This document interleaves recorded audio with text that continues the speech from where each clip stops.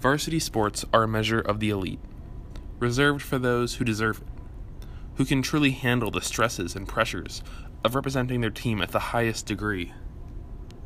Oliver Dana, class of 2022, representing the 106 division, is one of 4 freshmen who wrestled for Staples' varsity team this past winter.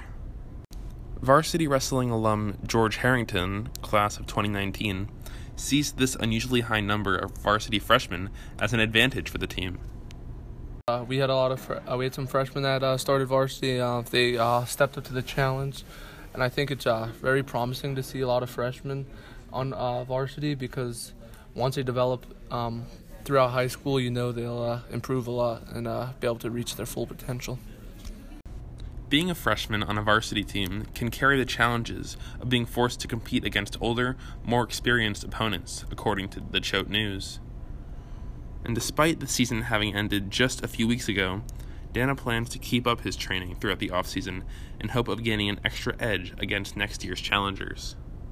I plan on becoming stronger, which will definitely help in the lower weights, and also just overall improving my technique.